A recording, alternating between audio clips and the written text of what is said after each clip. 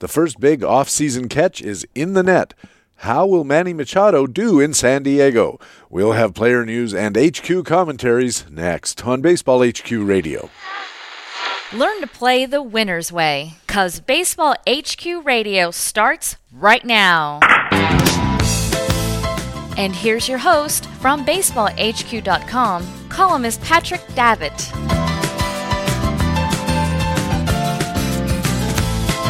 And welcome to Baseball HQ Radio for Friday, February 22nd. It's my daughter Olivia's birthday and show number 6 of the 2019 fantasy baseball season. I'm Patrick Davitt, your host, and we have another great Friday news and comment edition for you. We'll have player news from the National League with Harold Nichols, looking at Manny Machado signing in San Diego, Mike Moustakas signing in Milwaukee, and some National League players who aren't third basemen.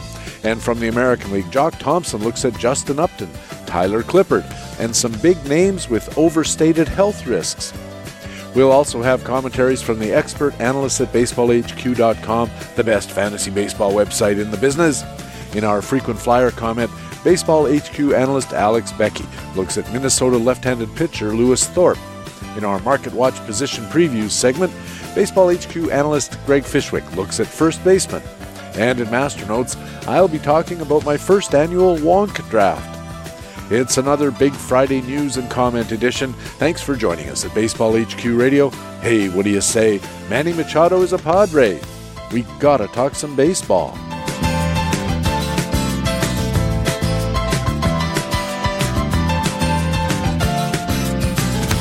And in the first inning of this Friday news and comment edition, our League Watch News reports. Jock Thompson is on deck with player news from the American League.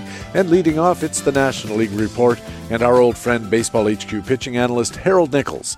Nick, welcome back to the show. Thank you, Patrick. It's always good to be here. Well, we've been waiting for quite a while for some big news to come out of the major leagues, and finally we got some. One of the two big free agents on the market, Manny Machado, a third baseman and shortstop, has signed with the Padres. Big news. This was covered in Playing Time today at BaseballHQ.com by our own Jock Thompson from Baseball HQ Radio. What does Jock say about Manny Machado as a Padre? Oh, and all kinds of ramifications, of course, of this kind of a deal. $300 million over 10 years, an opt-out clause after the 5th season. Early reports say that Machado will take over as the third baseman in San Diego. That leaves second baseman of the future, Luis Urias, projected as a shortstop on opening day, with Ian Kinsler, recently signed veteran Ian Kinsler, manning second base. But clearly Machado's arrival in this 5-year with a 5-year opt-out clause kind of accelerates San Diego's competitive window, making the season-long shortstop second base mix dependent upon how well Urias and Kinsler perform. San Diego has shortstop of the future, Fernando Tatis. Still looks like he's likely to open at AAA El Paso, but if things don't go well at both shortstop and second base in San Diego, he could be up sooner rather than later, unless there may not be any reason to hold him back if they're struggling. Machado has averaged more than 34 home runs a season over the past 4 years, most of that time in Camden Yards and friendly parks in the AL East. But Petco doesn't seem to be as horrible a home run killer as it used to be. I wouldn't expect too much of a drop to happen. Eno Saris indicated that a nice piece that Eno Saris wrote, say, for hitters with right-handed pull power, and that's Machado, it doesn't hurt them that much. So expect Machado to flirt with 30 home runs again, and even more potential hitting an improving lineup with good guys ahead of him. The RBI totals could get way up there. Not a bad signing, I think, for the Padres, definitely, and certainly not for fantasy players. I wouldn't discount Machado that much moving into San Diego. No, I think he's going to put up a ton of counting stats. It'll be interesting to see what his stolen base situation looks like, because you remember, of course, that when Machado first splashed into the league as a fantasy asset, part of his appeal was he stole a lot of bases. And then over time in Baltimore, that shrunk and shrunk, largely because Buck Showalter and the Orioles' approach or concept was not favorable towards stolen bases. Then he gets to L.A. and he starts stealing a few more, and he had a few last year as well. What does it look like for the stolen base side of things now that he's in San Diego? Yeah, that's a good question. It'll certainly be interesting to see. It may be that the guys ahead of him in the lineup will be the ones doing most of the running. It'll certainly be interesting to see how the Padres play that. The other question becomes, when you're paying a guy that much money and he's primarily an RBI power guy, do you want him running on the base paths where, of course, there becomes some risk in terms of something happening? So it'll be interesting to see whether they turn him loose or not. 14 stolen bases last year, 9 the year before, but none the year before that, as I mentioned. And, of course, so much of it depends on what's the manager's philosophy. They might be worried about injury risk. Machado has had some injuries, and stealing bases is hard work, and you got to throw yourself on the ground a lot when you're sliding, and it causes impact-related injuries. So I wonder if they are going to soft pedal that. But I wonder also if, when you're toting around a $30 million contract, the manager's not in too good of a position to tell you what to do and what not to do if you want to pad your stats. That's sure true. Very definitely. Something else, Nick, that you said that interested me was this whole idea of the follow-on impacts, especially with Urias and Kinsler and Fernando Tatis Jr.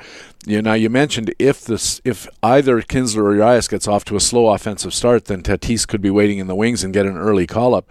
But the reverse is also true, right? If they both do well, there's no reason for San Diego to hustle Tatis to the big leagues. In fact, it's to their benefit not to, for service time reasons and arbitration and all those kind of things.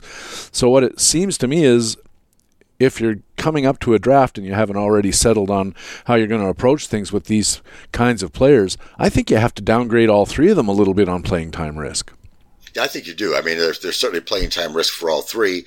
Kinsler and Urias have got to perform, and Tatis could, in fact, be kept in the minor leagues for most of the season if they're getting good performance out of their second base shortstop combination.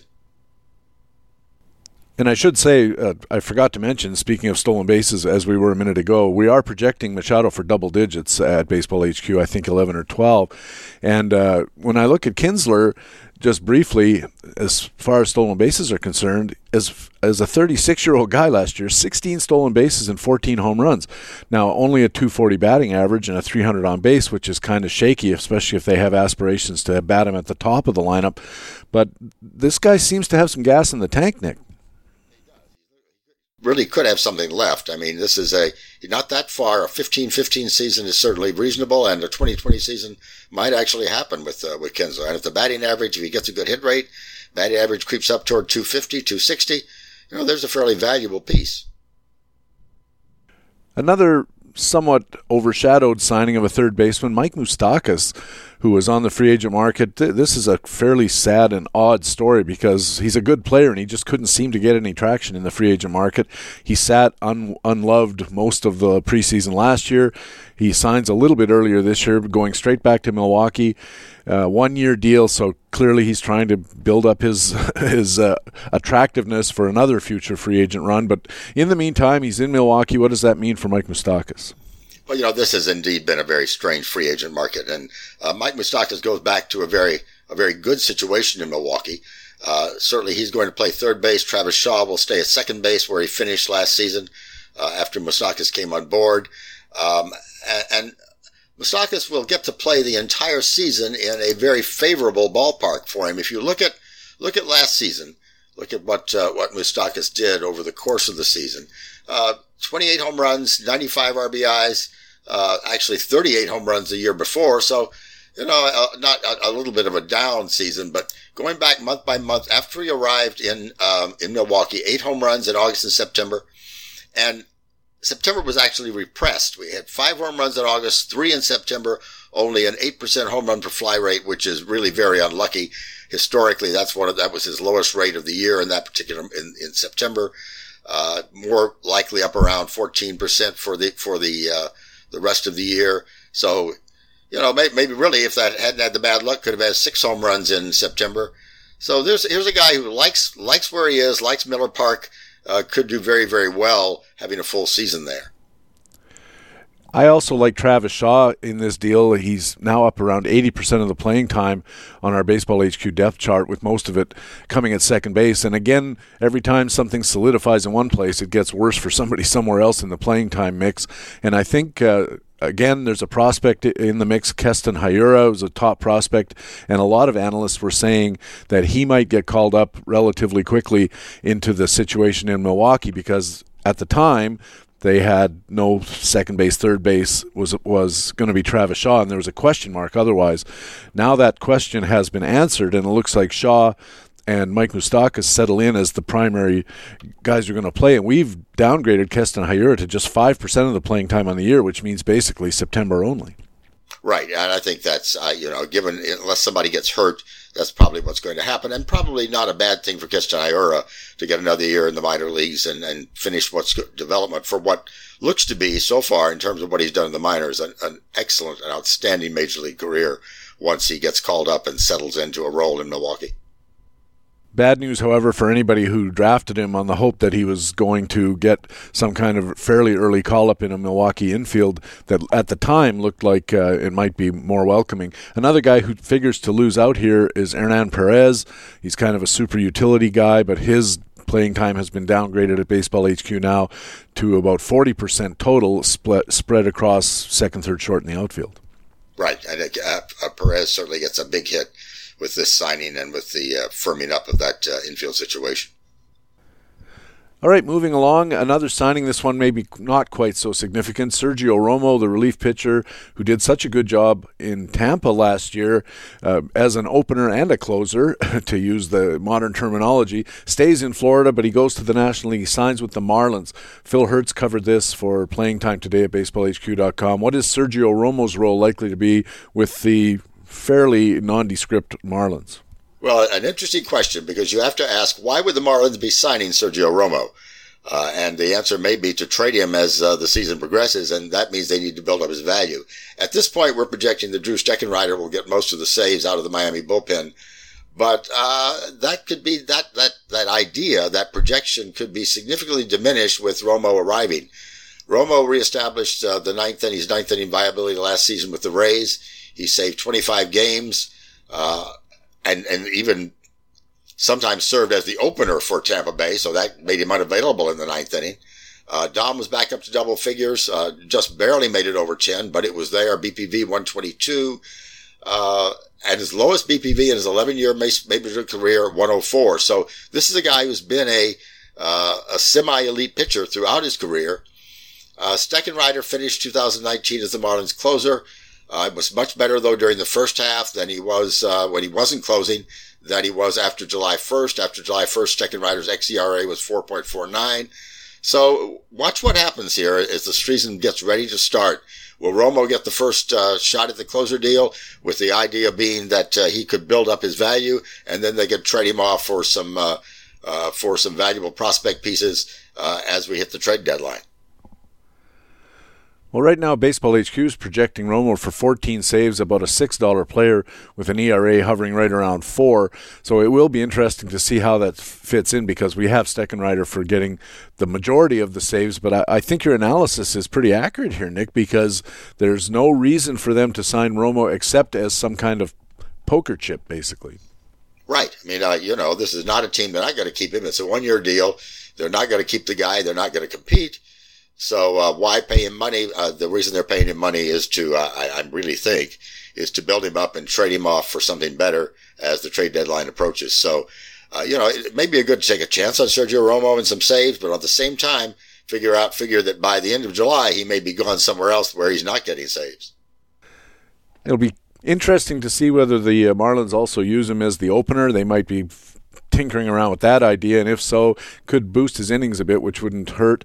We're still giving Drew Steckenrider 60% of the saves, and here's the other thing about that. Even if Romo gets the full-time nod as the closer for the first part of the year, Miami's a pretty bad team, and Baseball HQ research has shown that the most important statistic there is in how many saves a reliever is going to get is how many wins the team gets, and this Marlins team doesn't look like it's going to be piling up too many wins.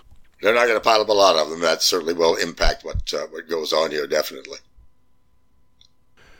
In St. Louis, right-hander Carlos Martinez it was announced, will not be throwing for 2 weeks. He had an MRI with no structural damage to his shoulder that he had problems with last year, but he has told the team he doesn't think his shoulder is as strong as it needs to be. This has some ramifications for Carlos Martinez's draft status, obviously, but longer term as well. What do you make of this Carlos Martinez story? It's at best a very difficult situation. And it would make me very leery of Carlos Martinez at this point because we don't know what the role is going to be. Carlos Martinez averaged 200 innings a season from 2015 to 2017. Last season was back and forth off the DL and only pitched 119 innings. A D health grade from BaseballHQ, and finished the year pitching high leverage innings out of the bullpen. And even saved some games in September, a 1.93 ERA. In September coming out of the bullpen, although his xERA was 4.22 and control was not very good, 5.8. So, a BPV of only 56. So, it's hard to know what's going to happen here. If the shoulder is weak and he can't start, he may wind up in the bullpen. The closing situation is tenuous in St. Louis. Could he wind up as the closer? Sure, that might happen. And if that happens, you've got a rotation slot that's open. Might go to Alex Reyes, who is one of the top pitching prospects in baseball. A very fluid situation, and in some ways maybe a very ugly situation. Word out of the front office in St. Louis that the quote was something like, "Somebody should have been paying attention to this, and you'd think a guy with a sore shoulder would be on some kind of a regimen to get it strengthened." Sounds like they were not too happy with this entire situation. It'll be interesting to see how it all plays out. Well, I hope they're not looking at Carlos Martinez. It's the team's job to say, get yourself to the doctor, get yourself into rehab, and manage that situation. You have a very prized asset, if you think of it in those terms, and it just seems like if the team is looking at how he was managed, then that's the team's problem, not Martinez's problem. And I think that's the way it sounded to me, is that's not Martinez's problem. Somebody should have been monitoring this situation a lot more closely than they were. It also looks a bit muddy to me, Nick, because you look at Martinez and you say, well, maybe he could go to the bullpen and pick up some saves and they could put Alex Reyes into the rotation and take up those lost innings. But then you look at Alex Reyes has not exactly been the model of health either. Tommy John in 2017, then he had some kind of surgery on a chest muscle in 2018. Phil Hertz wrote the story up for BaseballHQ.com and pointed out those injuries. And then you say, well, maybe he can go into the bullpen and pick up some saves there. And you think, well, maybe so, but they got Jordan Hicks, they got Andrew Miller, whom they paid a lot of money to in the offseason to presumably to pick up some leverage innings in the St. Louis bullpen. Carlos Martinez is sort of looking to me like a guy whose role is so undefined that it really starts to become extremely risky to roster him in any spot where you could get almost anybody else who's going to get 130 innings of 360, 370 type ERA. Yeah, I think you're right. I mean, this is a situation that is very muddy at the moment. Lots of different ways that it could play out. And so if I were drafting Carlos Martinez, I would look at other pitchers around him who may have similar skills and may be more reliable in terms of their role. And finally, Ryan Bloomfield, who did a great job in the labor mixed draft, by the way. I've been listening to other podcasts and people talking about the labor draft, and everybody's saying Ryan Bloomfield did a fantastic job, so good for Ryan, and we'll be watching that league with great interest. Ryan's also our speculator columnist. He writes about, we call it the 20% chance. Most of what we do is looking for the 70 or 80% chance of what's going to happen. Ryan looks at the 20% chance of what might happen. And his most recent speculator column, Nick, was called Searching for the Next Blake Snell. And of course, wouldn't we all love to find the next Blake Snell? And one of the names that came up in Ryan's filtering and examination was Pittsburgh right-hander Joe Musgrove. And you know what, let me comment too. One of the things I really like about the speculator columns is that the writers, Ryan and anyone else who writes on that column, they're not just guessing. The speculator column is based on the data that's out there and relies pretty heavily on that data. And as you say, it's a 20% chance, but certainly the data says that Joe Musgrove is worth looking at. Last season, a 4.06 ERA, a 3.91 xERA, but a 7.8 DOM and a 1.8 control. Those are very strong numbers, a 116 BPV. Sounds like he could do much better than a 4 ERA this season. Last season, he leaned on a devastating changeup a lot more often than he had before. Slider was getting whiffs and ground balls, a 50% ground ball rate. Filthy second half skills. 72% first pitch strike rate, 13% swinging strike rate, 5.3 command, 123 BPV. One of those second halves that makes you look and say, whoa, there's some good stuff going on here. He's had trouble staying healthy, has not thrown 120 innings in a season yet, but Ryan points out that only 6 other pitchers, minimum of 100 innings, match that sub-indicator combo from 2018. Those pitchers were Kershaw, Nola, Severino, Verlander, Tanaka, and Stripling. Pretty good company.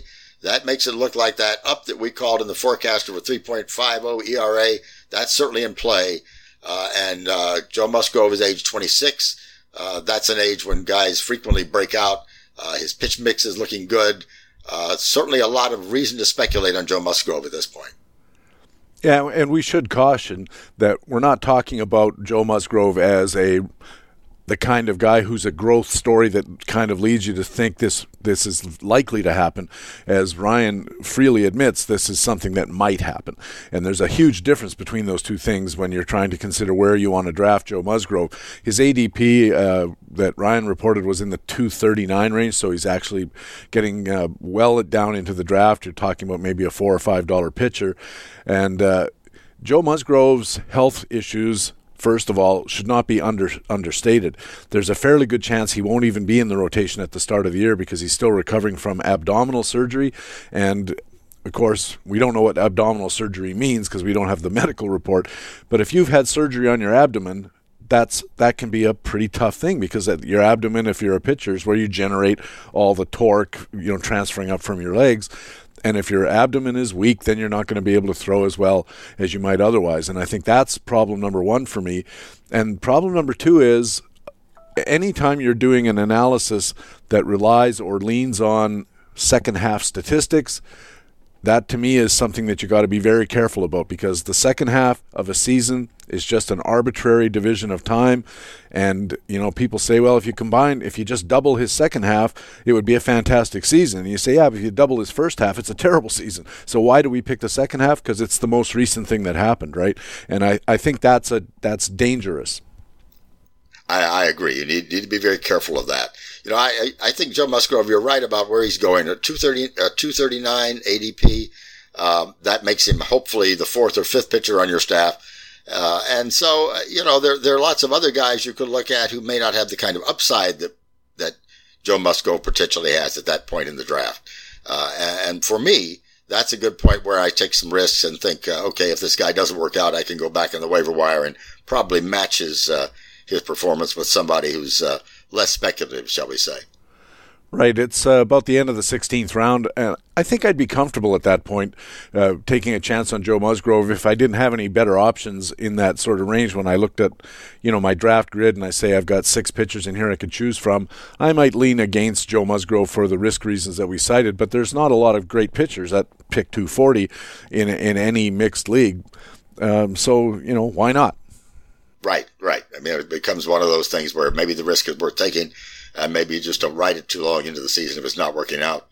Harold Nichols is a pitcher matchups analyst at BaseballHQ.com and our man on the National League beat here at BaseballHQ Radio.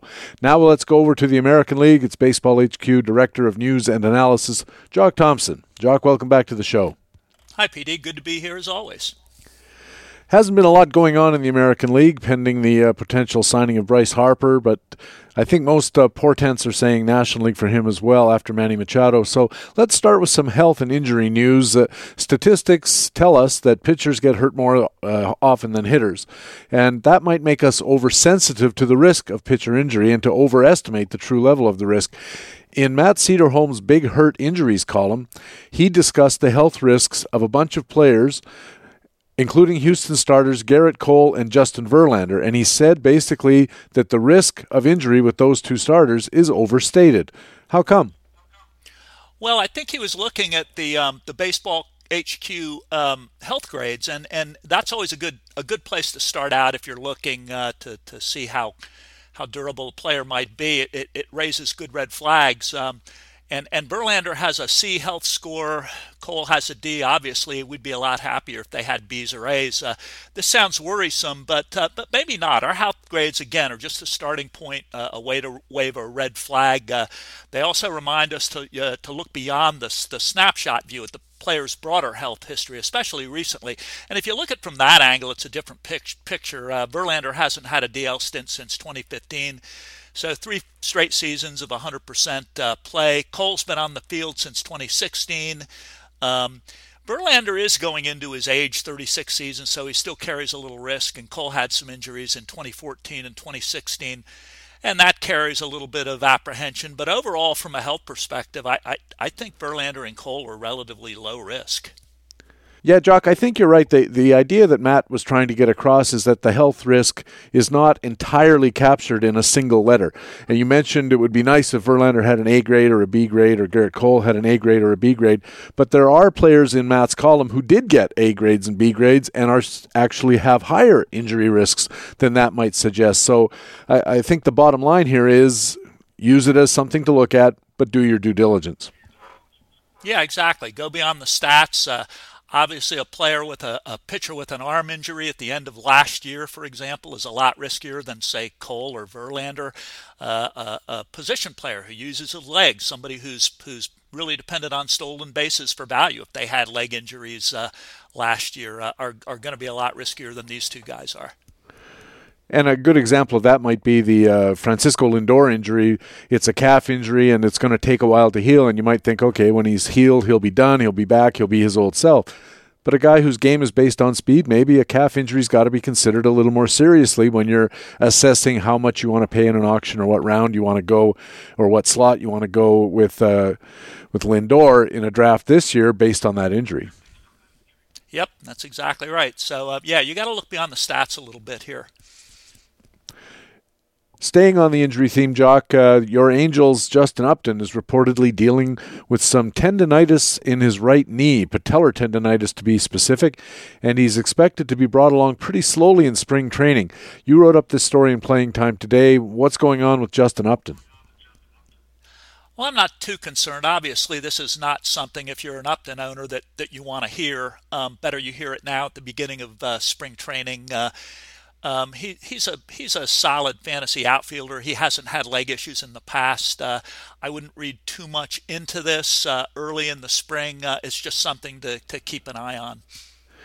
Yeah, as a matter of fact, I had some patellar tendonitis in my younger days when I was a runner. I ran on the roads, so you get that kind of jarring injury, and it really wasn't that serious. It's the kind of thing that we dealt with usually with some anti-inflammatories and maybe a bit of rest, but I don't think there's any reason to be concerned. But I'm not a professional athlete, and I don't put the kind of strain on my body, even when I was running pretty regularly, that a major league ball player does. What if this does turn out to be something? Well, right now the fourth outfielder is Michael Hermosillo. I don't have him very high up on my watch list. He struggled in his 2018 debut, and he's currently recovering from surgery, so he's already questionable for opening day. The Angels have also brought back, journeyman Peter Borges and Cesar Puello, both of whom have been on the Angels before. They're probably next in line. Again, particularly for these names, it's just way too early to be speculating on any of this. I'm just going to, because of what I do and looking at Playing Time tomorrow and Playing Time today, I'm going to be checking in on it occasionally, but not something that's actionable right now. Yeah, I thought so too, and what I thought was I'll be watching. I like Justin Upton actually this year. He's going at what seems to be a pretty good price, and I'm going to think if I see that he's coming along slowly, he's not running early in the spring training, maybe he's being taken out of games a little earlier than we might expect given where they are in spring training, I'm not going to put as much weight on that as I ordinarily might, because I know that they're probably going to baby him along, try to make sure he's fully ready and 100% all right when the real games start. Yeah, that's right. And he's not a guy who you depend on for stolen bases. He usually gets a handful every now and then. But again, you're more concerned that Justin Upton is in shape to play a corner outfield spot and hit home runs. So that's what I'm looking for. Well, while we're talking about Angels in the outfield, maybe this is a good time to talk about Jordan Adele. He's the Angels' top prospect. I see his name pop up all the time on experts' publications and websites. They're all saying that Adele should be somebody we look at this spring. And Richard Justice, this caught my eye, a columnist at MLB.com, said, and I quote, "To project him in the same lineup with Mike Trout this season is not a stretch." So if this Upton knee thing, Jock, turns out to be something more serious, what chance do we have of seeing Jordan Adele breaking camp with the Angels this year, or if not, maybe a promotion in this same 2019 season? I think breaking camp is really a stretch. I just don't see it happening. He has something like 66 at bats at the Double-A level. Then again, if you think about it, we thought that, I mean, if you'd asked me the same question about Juan Soto last year, I would have said that's a stretch. Now, he didn't break camp with Washington, but obviously he came up in May and had a terrific season. I mean, Adele is definitely a star on the rise. He's 19. He's going to turn 20 in April. I got to watch him play a couple of times in the High A League last year, and I'm looking forward to watching him in person next week in Arizona. He jumped 3 levels last year. He went from A to High A to Double A. It's pretty good movement for a 19-year-old, and his stats were pretty good. 897 OPS, 20 home runs, 15 stolen bases against only 3 caught stealings. He was never overmatched in the first 2 levels. He struggled a little bit at High A last year, which is to be expected, particularly at the end of the year. When you realize how young he is and how far he's come, the 111 strikeouts in 396 at bats don't look all that bad. He walked 32 times. They need some effort. I'll say this about Adele. I think I think the Angels want to see him succeed badly, particularly with Trout under contract for the next couple seasons. And it's not unheard of, obviously, for a 20-year-old to suddenly jump to the bigs. But I guess my overall take on this is I don't think he has a chance to break out of spring training. And I think it's only a slim chance to see him at the end of the year. But it really depends on what he does, and I wouldn't put it past him. If I'm a dynasty owner, I want Adele because I think he has a huge 2020 opportunity in front of him, regardless of what he does in 2019. I think you made a good point about the Double-A struggles that Jordan Adele had, and it makes me think that we underestimate, for a guy that young, barely starting out in his pro baseball career, those 66 at-bats at Double-A, that was at the end of a season that was probably already 50% longer than any season he's ever played in, even at sort of the more senior levels of pre-Major League Baseball. He could have just been real tired, and it could be missing the point somewhat for us to say, oh, he struggled at Double-A, I'm going to have to wait and see. Yeah, I understand that, but he hammered the hell out of the ball at those first 2 levels, and the drop-off we wouldn't think would be that bad. Give the guy a break. I'd like to see him go back to Double-A to start this year and see if he rakes and gets promoted quickly to Triple-A. Yeah, it's an interesting situation because Cole Calhoun's contract is up at the end of this year. I have no doubt that the Angels probably won't sign him again. I think Jordan Adele could make things interesting if he tears through Double-A this year. I'll agree with Richard Justice in that he is a player to watch. This is his first spring training. I've got a couple of Angel games on the schedule for next week. I'm heading out there next Friday through the following Friday, and I look forward to watching him play. On to some more regular news, some signings. None of this is really big news, but in fantasy baseball, you want to know what's going on. Josh Harrison signed a 1-year deal with Detroit. What do you think we should expect from Josh Harrison with the Tigers? He had some productive years in Pittsburgh, the best of which, a couple of them, he offered double-digit home runs and stolen bases, but he missed most of April and May last year with a hamstring injury, and then a bulky hamstring kind of made him a part-timer at bat-wise and cut into his running game. He only had 3 stolen bases in 344 at-bats after several years of averaging double-digit stolen bases. His power is very intermittent.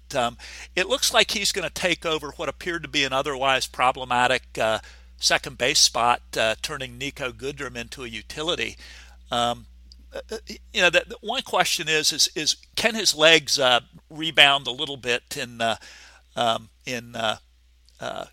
Comerica? Comerica power-wise actually plays a lot better for right-handed hitters power-wise than PNC Park did in Pittsburgh. The Tiger offense is a little sketchy, dependent on a Miguel Cabrera comeback. I think fantasy owners would be bottom fishing here and hoping they get lucky on the margins. I actually think I'd rather have Goodrum, who's now ticketed to be a utility player. So in the early run, at least, we're thinking Goodrum's going to be the playing time loser? Yeah, I think he's going to bounce around to different positions. He qualified at 3 or 4 different positions, I think, last year. He's likely to play a lot of first base, particularly if Detroit's trying to protect the legs of Miguel Cabrera by putting him at DH. In another meh sort of announcement, former big league closer Tyler Clippard signed a minor league deal with Cleveland, a little under $2 million. This has gone from being a pretty solid bullpen in Cleveland to a pretty weak bullpen in Cleveland because of all the guys who have left. So it looks like Clippard could be in line to win a major league job, but does that make him a fantasy buy? Yeah, I think he will win a job. I mean, he pitched in Toronto last year and against a lot of AL East teams. His numbers weren't awful. I was a little surprised he had issues finding work. But as Tom Kephart reported in his Playing Time Today piece, his biggest problem is an extreme fly ball tilt and a big home run late. His ERA and WHIP has really risen over the last 3 years up into the mid-high threes and even into the fours. He had a 4.77 ERA in 2017. It dipped a little bit last year.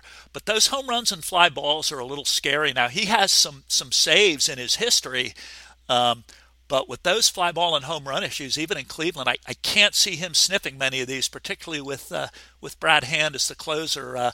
Unless you need innings pitched out of the pen and some strikeouts, he's not a great target. Jock, I'll go you one better. I think he's a terrible target and somebody that's really not rosterable until he proves something in 2019. There's lots of middle relievers. We know that from Ron Chandler years ago talking about the Lima plant. These guys are literally just all over the place in Major League Baseball, and even more now that the teams are expanding their pitching staffs at the expense of their batting lineups.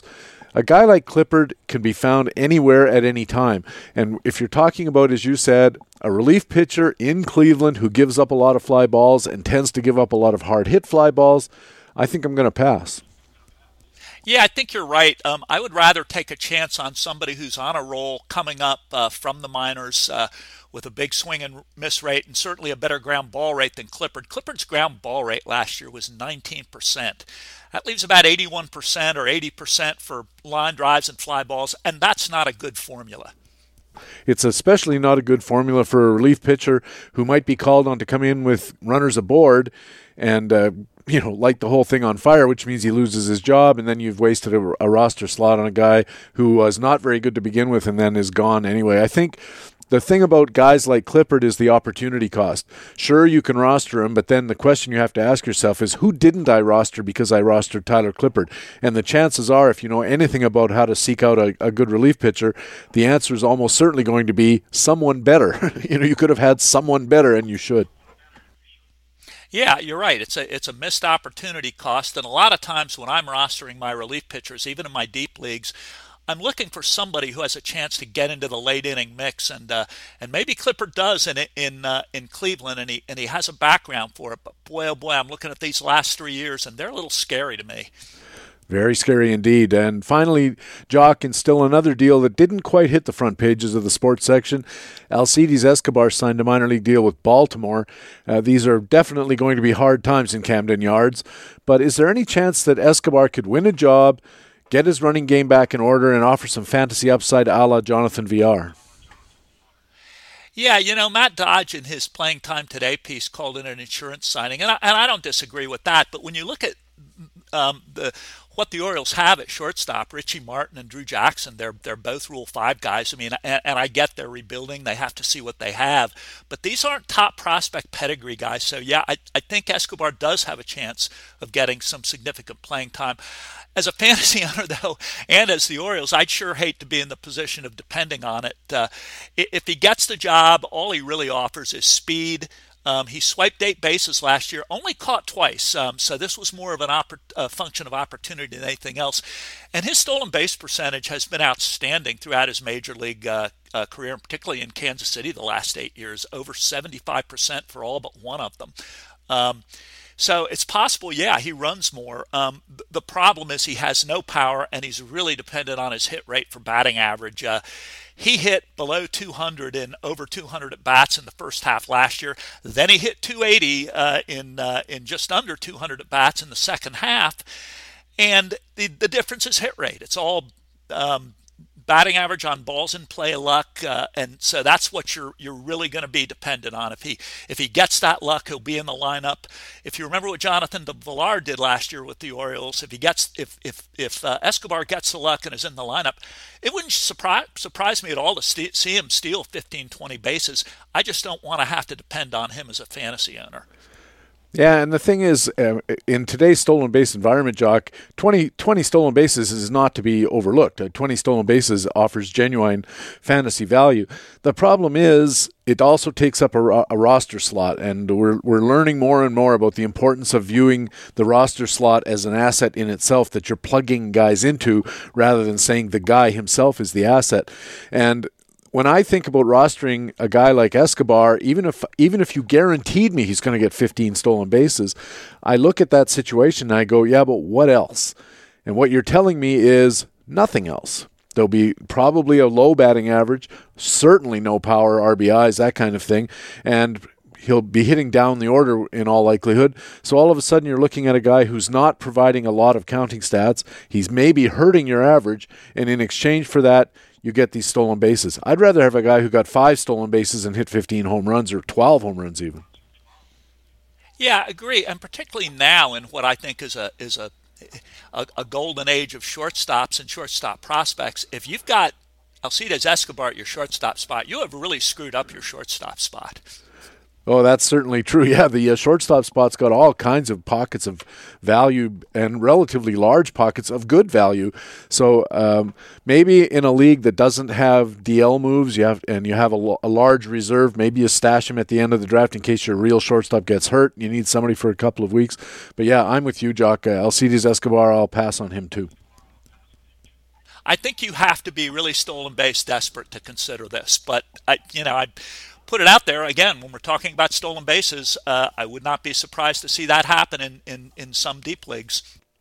Yeah, in deep leagues, it's a whole different ballgame, that's for sure. And in an AL only, I will virtually guarantee that Escobar, especially if he breaks camp looking like the number one guy, he will be on rosters. There's no doubt about that in my mind. All right, brother. Thanks a million. We'll talk to you in Phoenix in 7 days' time. All right, man. Jock Thompson is Baseball HQ's Director of News and Analysis and our man on the American League beat here at Baseball HQ Radio. When we return, our Baseball HQ commentaries, the frequent flyer, our market watch, position preview, and master notes, all coming up on Baseball HQ Radio. But right now, let me remind you about our popular First Pitch Forum Tour. It's underway and has sessions this weekend in Chicago on Saturday at noon and Atlanta on Sunday at noon. This year's program is designed around a huge survey we did about the 2019 season, helping to find such nuggets as 5 pitchers we can trust to sustain a sub-3.15 ERA despite a 4+ expected ERA last season. There's a rookie hitter you want to know about who will be the most profitable at his draft price this season.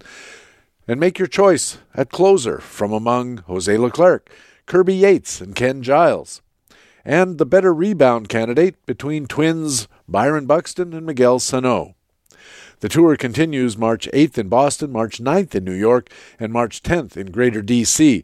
And if you can't get to one of those events, you need to check out the new live online virtual seminar with interactive action. Get more details at baseballhq.com/seminars. We'll see you there.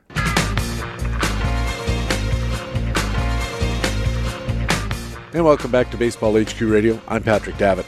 Time now for our regular HQ Radio commentaries.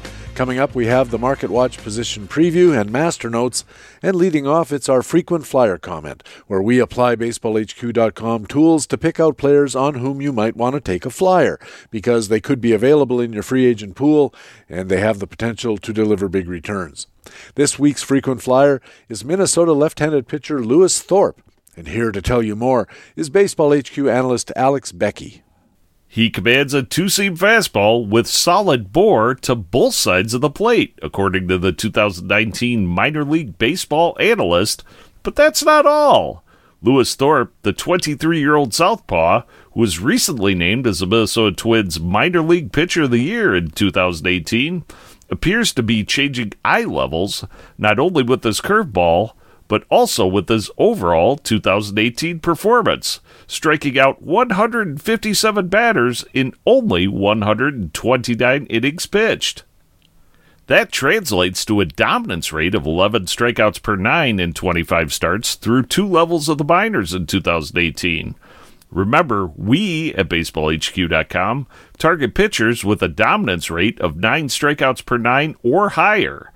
But wait, take a look at this. Lewis Thorpe only walked 36 batters in 25 starts between AA and AAA in 2018. Let's put that in perspective. If we compare Lewis Thorpe's dominant 157 strikeouts to his meager 36 walks, we get a command ratio of 3.5 strikeouts to walks, ranking him among baseball's elite, according to Baseball HQ's benchmarks. But how does that likely translate at the major league level? By using BaseballHQ.com's Major League Equivalents, which effectively convert a minor league player's statistics into an equivalent Major League performance level, we can see that Lewis Thorpe's exceptional dominance rate of 11 strikeouts per 9 would likely have been equivalent to an 8.8 strikeouts per 9 mark at the Major League level in 2018, just slightly below our 9 strikeouts per 9 benchmark for elite pitchers. Plus, Lewis Thorpe's exceptional .354 minor league ERA in 2018 would likely have translated to a .462 ERA at the major league level. Ouch, that's a full point higher. That's why Lewis Thorpe, like all of our frequent flyers, should be considered to be a long shot, who may be worth the flyer if he is still available deep into your 2019 draft. But please remember, with this model, we are only converting Lewis Thorpe's 2018 statistics, or results, into a major league equivalency, not projecting his future performance. So what might the future hold for this 2018 Futures Game selection? After missing 2 full seasons, 2015 and 2016, due to Tommy John surgery, the Twins may still want to limit his workload. Lewis Thorpe has been ramping up, though, pitching 83 frames in 2017 and 129 innings in 2018. Plus, all signs are currently pointing to Lewis Thorpe, barring injury, making his major league debut for the Twins in 2019. And maybe Lewis Thorpe should debut on your team in 2019 as well, as our frequent flyer for this week. For Baseball HQ Radio, I'm Alex Becky at BaseballHQ.com. Baseball HQ analyst Alex Becky has our frequent flyer comment here on Baseball HQ Radio every week. Now it's time for our Market Watch position preview based on research by Matt Cederholm for his Market Pulse column at BaseballHQ.com. And here with a scan of first baseman is Baseball HQ analyst Greg Fishwick. The Universal Draft Grid from our 2019 Baseball Forecaster shows only 2 players in the top tier, Paul Goldschmidt and Freddie Freeman. Their ADPs are 20 and 21, respectively. There are no first basemen in the first round. The questions start in the second tier. Is Cody Bellinger's sophomore slump his new normal, making his Rookie of the Year season an outlier? Can Anthony Rizzo get his bad back in shape? Will Joey Votto come back? Third tier questions include, can Jesus Aguilar repeat his stellar season? Are Jose Abreu and Edwin Encarnacion in decline? Can Ian Desmond play center field and still put up a 2020 year in Coors? The 7-member fourth tier comes with still more questions. Can Eric Thames find playing time? Can Miguel Cabrera find the field? Is Jake Bauers ready to rock in Cleveland, home of the Rock and Roll Hall of Fame? And the beat goes on. The league breakdown strongly favors the National League, with 8 of the top 10 first basemen in the first 3 tiers. The American League is home to 15 of the 25 first basemen in tiers 4 and 5, making the total about even, but the quality is clearly with the National League. It'll be tough sledding for AL-only leaguers, especially if their corner infielders come from the first base pool. So let's see if BaseballHQ.com's Matt Cederholm has any answers for us in his first base market pulse analysis. Skills-wise, Joey Votto's 2018 was similar to his outstanding 2016, but with very different results. At age 35, he may not repeat that 2016, but Cederholm says to get him where we have him ranked, which is in the 3rd round at 42. Votto's ADP is in the 5th round at 76. Jesus Aguilar's strong 2018 was totally supported by his skills, so he's going 2 rounds too late. Target him in round 5. Jose Abreu saw his 5-year streak of 25 homers and 100 RBIs come to an end in 2018, but as Bob Berger found in his Facts and Flukes analysis of Jose Abreu, his underlying skills were not significantly different. Edwin Encarnacion's contact skills have declined somewhat, but Cederholm asks a question of his own. Is that due to his age or to his selling out for power? EE's ADP is 124 in the 8th round. That's 88 slots later than we rank him in the 3rd round at 36. Target him as a 5th round bargain. Luke Voit is a gamble. His 12th round ADP of 180 is more than 3 rounds earlier than our ranking of 231. Neither the batting average over 300 nor the home run per fly ball rate over 40% from his small sample of 143 at-bats will repeat. He has some upside from his projection, but don't overpay. Instead of speculating on him, wait for Carlos Santana. Santana is a bargain at his round 13 ADP of 189, 127 slots, and 8 rounds after our ranking of 62. Santana projects better than Voit in every category and comes with reliability grades of AAB for health, playing time, experience, and consistency. Now for 2 overreaches to avoid. We have Yonder Alonso ranked at 394, and he's going at 299. That's 6 rounds and 95 slots too soon. But how about Ryan O'Hearn's differential of 504 slots? We say O'Hearn was a flash in the pan during his 149 at-bats September call-up and rank him at 831. His hot streak is not supported by his 2,358 at-bat minor league sample, yet his ADP is 327. Looking for some late-round bargains or dollar days discounts? Ryan Healy has the same statistical profile as Kyle Schwarber, but Healy is going 11 rounds later. We rank Healy in the 12th round at 169, and he's going 200 picks later at 369, which is round 25. Another great buy is Wilmer Flores. His ADP has been slow to move up since he signed with Arizona to be their primary second baseman. His 2018 contact rate of 89% was elite, and he's shown above-average power, so he's well positioned for a breakout. Cederholm suggests grabbing Flores in the 12th round. Let's conclude by mentioning some first base prospects for Dynasty Leaguers. Cederholm uses Peter Alonso to advise against reaching too far for youth with upside. Alonso's ADP of 260 makes some sense in the 17th round, especially if he wins the job in spring training. But that's 369 slots above our ranking of 629. Scouts have compared Alonso to Paul Konerko, but there are concerns that Alonso's defensive limitations might mean waiting for the universal DH. Rays first base prospect Nathaniel Lowe could make an impact this season. Lowe is a patient hitter with an all-fields approach. To recap, league breakdowns strongly favor the NL, so first base could be more difficult than usual in AL-only leagues and is no longer a sure source of corner infielders. For a precise picture of player rankings and values specific to your leagues, use the custom draft guide at BaseballHQ.com. And stay ahead of your league mates with our Market Pulse series. For Baseball HQ Radio, this is Greg Fishwick of BaseballHQ.com. Greg Fishwick is a pitcher matchups analyst at BaseballHQ.com, and he'll have our position preview series throughout spring training. Now it's time for Master Notes, my weekly discussion about baseball and fantasy baseball, and this week I want to talk about my first annual HQ Wonk Draft. You want to brace yourself for a lot of commentary arising out of the new HQ Wonk Fantasy League. It's a 5x5 auction keeper made up entirely of Baseball HQ writers.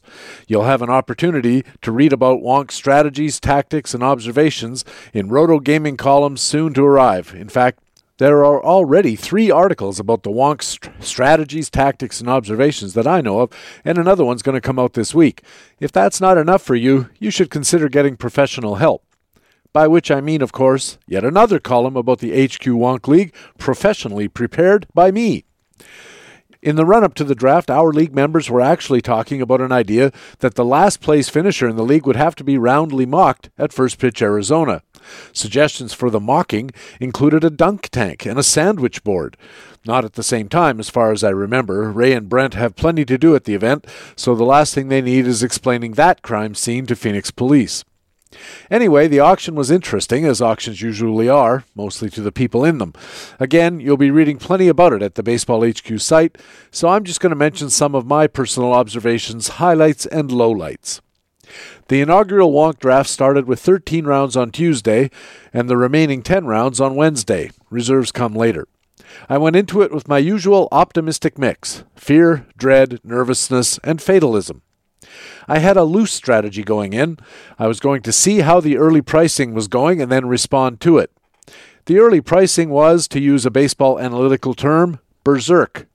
Mike Trout and Mookie Betts went for $60 plus apiece. I reacted or overreacted by dropping 50 schoons myself on Jose Ramirez, based on the analysis that Ramirez was a clear number 3 in snake drafts, and so he should be worth a premium of the same $10 or so over his true value than the Baseball HQ custom draft guide.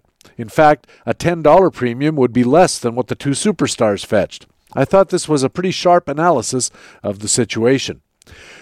Of course, I started questioning the sharpness of that analysis just seconds after the hammer dropped on Jose Ramirez. In fact, I had a spasm of buyer's remorse like the one that Del Delacroix had in the Green Mile. But buyers boldly bandying big bucks made me feel better, and a lot more alliterative. Trey Turner went for $56. Alex Bregman for the same $50 I spent on Jose Ramirez. Nolan Arenado and Christian Yelich went for $49 each. J.D. Martinez for $45. Cody Bellinger for $44. Manny Machado went for $43. Francisco Lindor and Bryce Harper $42. Anthony Rendon, Paul Goldschmidt, and Ronald Acuna for $41. And Charlie Blackmon and Jose Altuve for $40. When I look at that, $50 for Ramirez looks okay. And I hope I don't curse myself with that observation. Thus emboldened, I also grabbed Trevor Story for $44, which again seemed pretty fair to me. Plus, there are all those plays on his name, which can be helpful to a baseball writer who's looking for a Trevor angle. Another aspect of my approach was based on emulating the current craze in straight drafts about pitching. All kinds of experts and NFBC players are taking starting pitchers earlier than ever, so I plan to invest in a couple of aces to anchor my staff on the theory that getting a lot of innings from low ERA whip guys would let me be more aggressive in grabbing those $1 and $2 endgame starters and speculative plays, given that their fewer innings would be offset by my aces and the endgamer relievers that I plan to grab.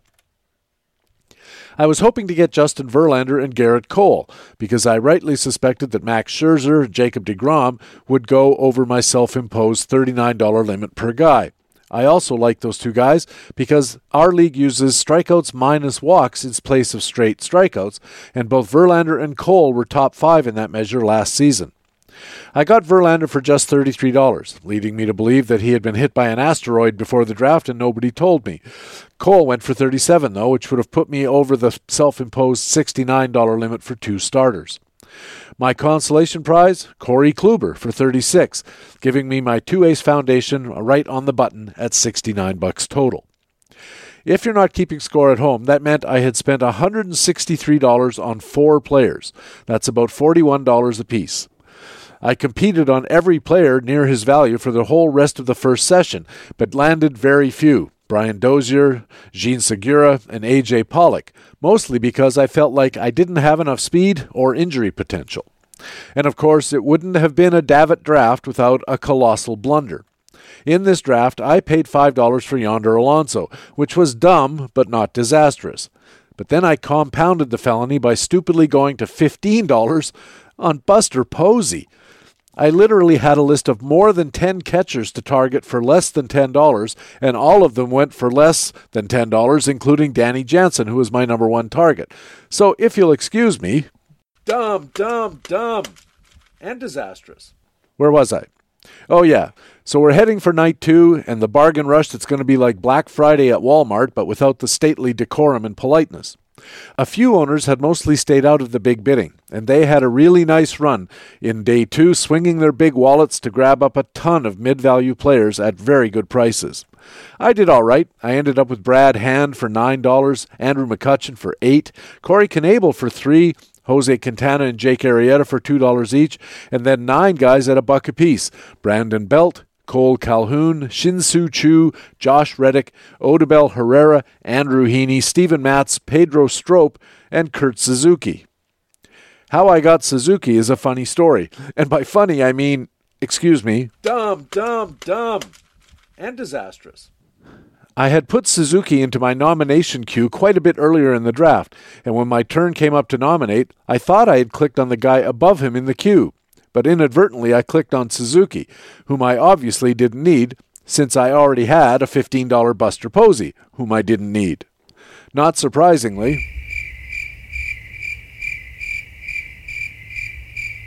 having $1 players was hardly an outlier in this HQ Wonk inaugural draft. More than 80 players in all went for $1 apiece, and there were still plenty left of decent speculative guys when the auction ended. In the aftermath of the draft, I thought I had done okay, but my RotoLab software disagreed. It said I came out of the auction with the top team by HQ projections. Some of the owners played for the future. Did I mention it's a keeper league? By rostering guys like Vladito for $36, Fernandito, that's Fernando Tatis, for $22, Nikito, that's Nick Senzel, for $19, Peter Call Me Pete Alonso for $14, and Keston Hiura for $10. Personally, I didn't come out of the draft with any notable prospects, but we're going to have a 17-round reserve draft, and I'll try to catch up with that. So next up, for me, the Great Fantasy Baseball Invitational on Sunday, February 24th.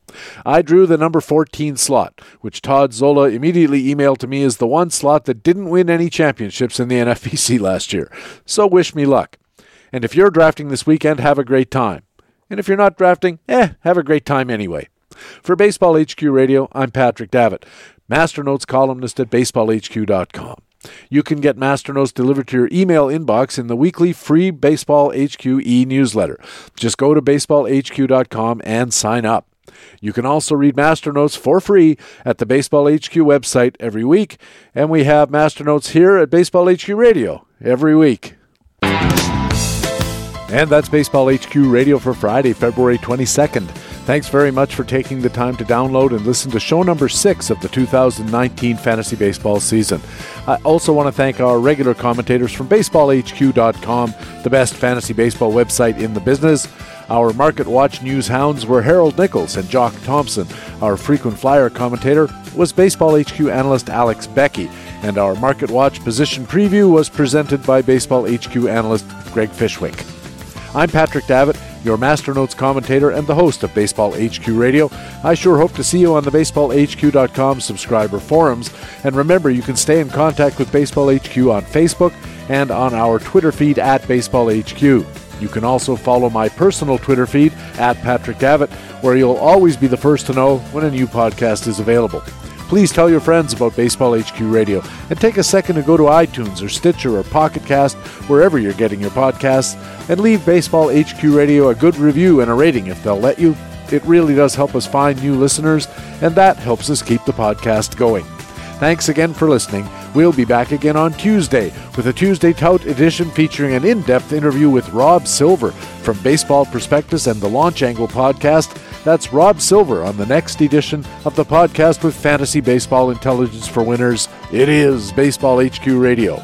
And so long.